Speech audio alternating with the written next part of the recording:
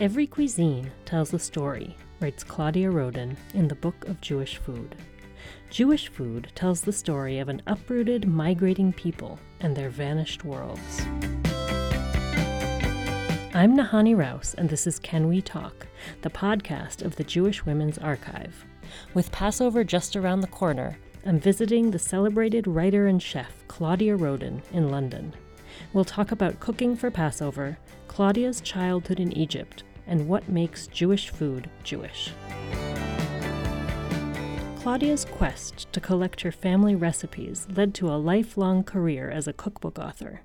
In addition to the Book of Jewish Food, she's also well known for her Middle Eastern, Italian, and Spanish cookbooks.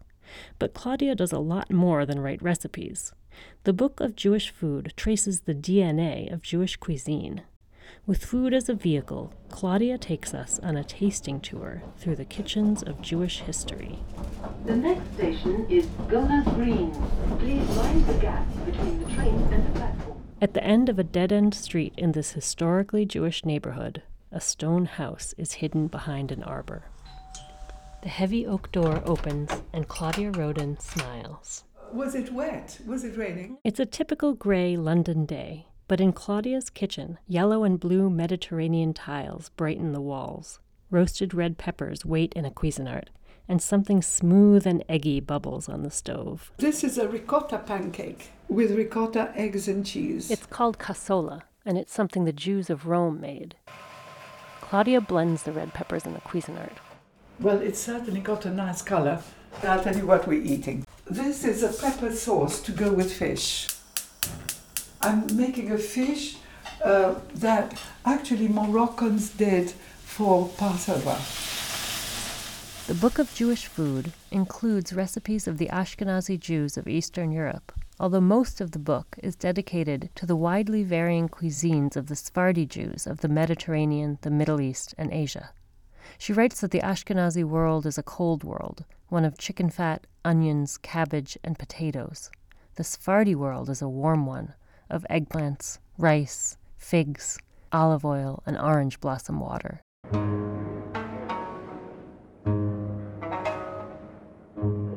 Claudia was born in Cairo in 1936. Her grandparents were from Turkey and Syria. She shows me a framed photograph from the 1890s of a bearded man in a turban and kaftan. This is my great-grandfather, who was the chief rabbi of Aleppo. And at that time, Aleppo was good for the Jews. Claudia's family still has a key to the Synagogue of Aleppo, which is one of the oldest in the world. This winter it was damaged in the crossfire of Syria's civil war. The last handful of Jews in Aleppo were evacuated last year, but Claudia's grandparents left over 100 years ago for economic reasons. They were traders, and the opening of the Suez Canal had dried up business along the Silk Road, so they went to Cairo. In those days, people were coming to Cairo from all over the Ottoman world. It was a cosmopolitan country, but the Jewish community itself was a mosaic of people who came from Iraq, from Iran, from Morocco, from Salonika. So we were used to being part of ourselves, a mixed community. And we didn't see it as mixed. We just see this is how we are. Claudia grew up speaking French, Italian, English, and Arabic. Some of her happiest childhood memories are of Passover Seders, the food, the huge family gathering. She and her cousins giggled at the irony of celebrating the exodus from Egypt because they were still living in Egypt, and quite comfortably at the time. For me, it was very happy. Of course, it wasn't so for everyone, and it wasn't so at the end, when things turned sour. The Suez Canal had drawn Claudia's grandparents to Egypt, and in the end, it was a crisis over the canal that forced her family out. When President Nasser nationalized the canal in 1956, England, France, and Israel invaded. In retaliation, Nasser threw out the British, the French, and the Jews who didn't have an Egyptian passport. The government also sent many Jews to internment camps and seized businesses. There was a lot of fear about what is going to happen to us. So people just said, we'll go. And so they left and they couldn't take anything. They could take £50 only in their pocket. Cairo's wealthy and tight-knit Jewish community scattered throughout the world. Most of the poorer Jews went to Israel. Claudia's family came to London. When my parents bought their house in Golders Green, right away the neighbors came and brought flowers. The neighbors were German Jews. Golders Green was already home to many Jews who had fled persecution in Europe. My mother was so touched that they brought us flowers that she said, "Will you come for tea?" My mother made a huge number of things, all things that were our staple. There was sambusek filled with cheese, there were phyllo with spinach, phyllo filled with almonds. And when they came, they were stunned. And one of them looked at the table and she said, "Are you sure you're Jewish?" She didn't recognize any food. Claudia has hung on to that story for a long time. It shows how important food is to identity and how deeply personal it was for her. Her life in Golders Green was full of Egyptian Jews regrouping after their own exodus from Egypt. Relatives and childhood friends seemed to always be passing through, on their way to somewhere else, deciding where to settle. It was around this time that Claudia started collecting recipes. Everybody at that time was exchanging recipes. People would say, "Can you give me your sambusak? And I'll give you my orange cake so you can remember me every time you make it." There was this thing, I might never see you again. They had left behind homes and businesses. That was trauma, but nothing compared to the people that we'll miss. And something about them was like the most precious thing you could give as a recipe. And I did feel it strongly, and I wrote down everything they said, every word. Claudia has researched and written about the cuisines of many countries and cultures. How does she decide what makes something a Jewish dish? In many places, Jewish cuisine seems just like the local flavor. The Jews didn't invent it from nowhere. And so there was the Jewish food of Syria, was Syrian. But because the Jews who were kosher didn't eat in Muslim homes, their food did develop slightly differently. Jewish dietary laws prohibit mixing dairy and meat and eating pork and shellfish. Though Sabbath feasting is practically a requirement, cooking on Shabbat is not allowed.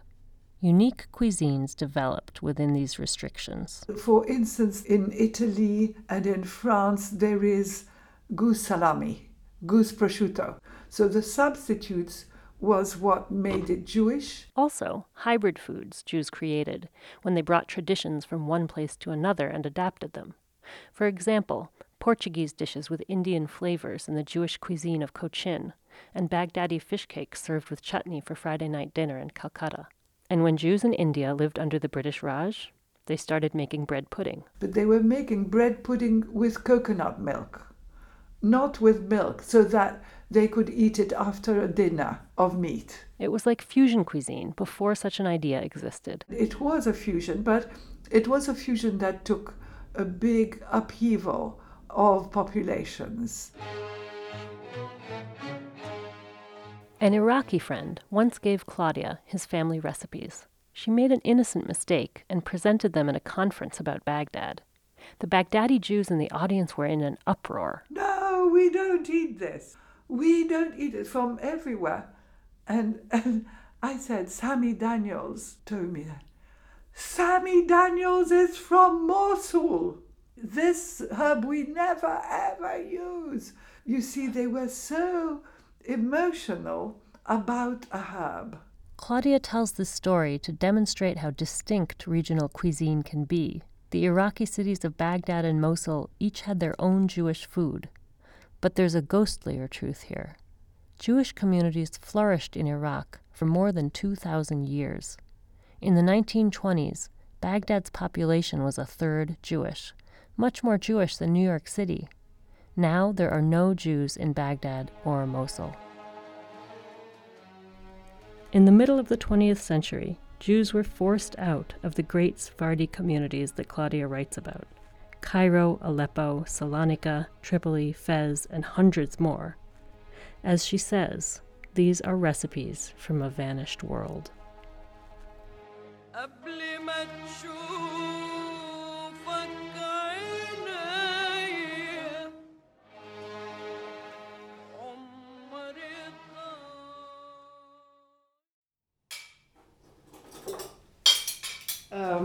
Do you want to Spread. I think maybe with a fork it's easier or better.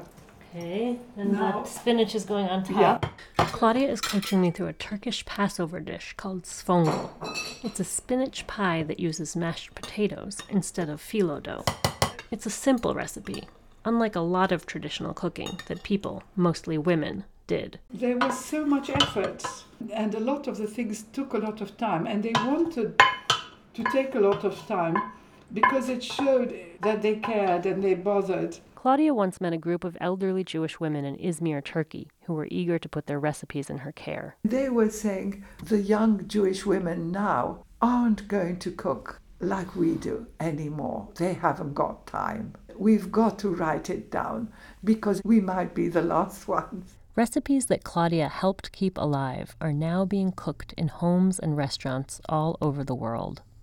She applauds Israeli chefs who dig into diaspora cuisines to ground their cooking in tradition.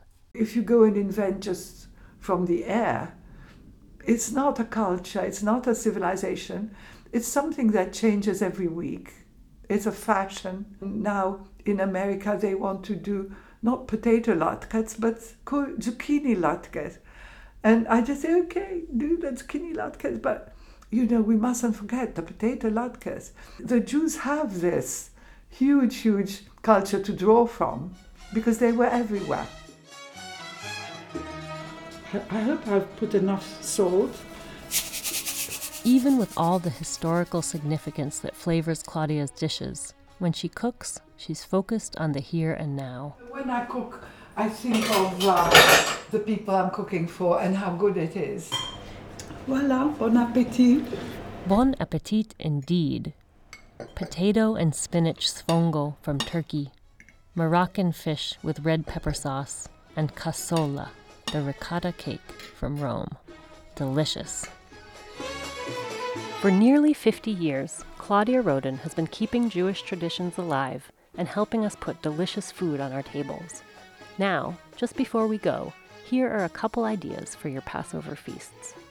My name is Daniel Dueck, and Claudia Roden is my father's sister, so she's my aunt. I spent much of my childhood sitting in Claudia's kitchen, tasting all the stuff that she was cooking. I urge people to make Claudia's Egyptian charoset recipe, which is basically dates and a sweet wine, and you just cook it for a bit. I would advise against Manischewitz because it's terrible, and instead what I do is to look for really good Italian Marsala wine. So we had the charoset and we had the coconut jam, and I never saw it anywhere else. Page 619, here we go. Coconut jam, and she writes, "This jam was made for Passover in Egypt. My mother would give each of us a pot to take home. We wondered every year why we never made it at other times because we loved it so much. So we would take the matzah, put some charoset, put the coconut jam on it, and put a piece of lamb on top of that, and it's... I was going to swear there, but I won't. It's absolutely wonderful. Coconut jam for Pesach. There you go." That was Daniel Dweck, nephew of Claudia Roden, reading from the Book of Jewish Food. Thank you for joining Can We Talk for our discussion with Claudia Roden. Our team includes Jewish Women's Archive Executive Director Judith Rosenbaum and Director of Engagement Tara Metal. Ibi Caputo edited the script. Our theme music is by Girls in Trouble. Visit us online at jwa.org/canwetalk to listen, subscribe, and make a donation. To help others find the podcast, please review Can We Talk on iTunes. Send your questions or comments to podcasts@jwa.org. I'm your host, Nahani Rouse. Have a happy and delicious Passover.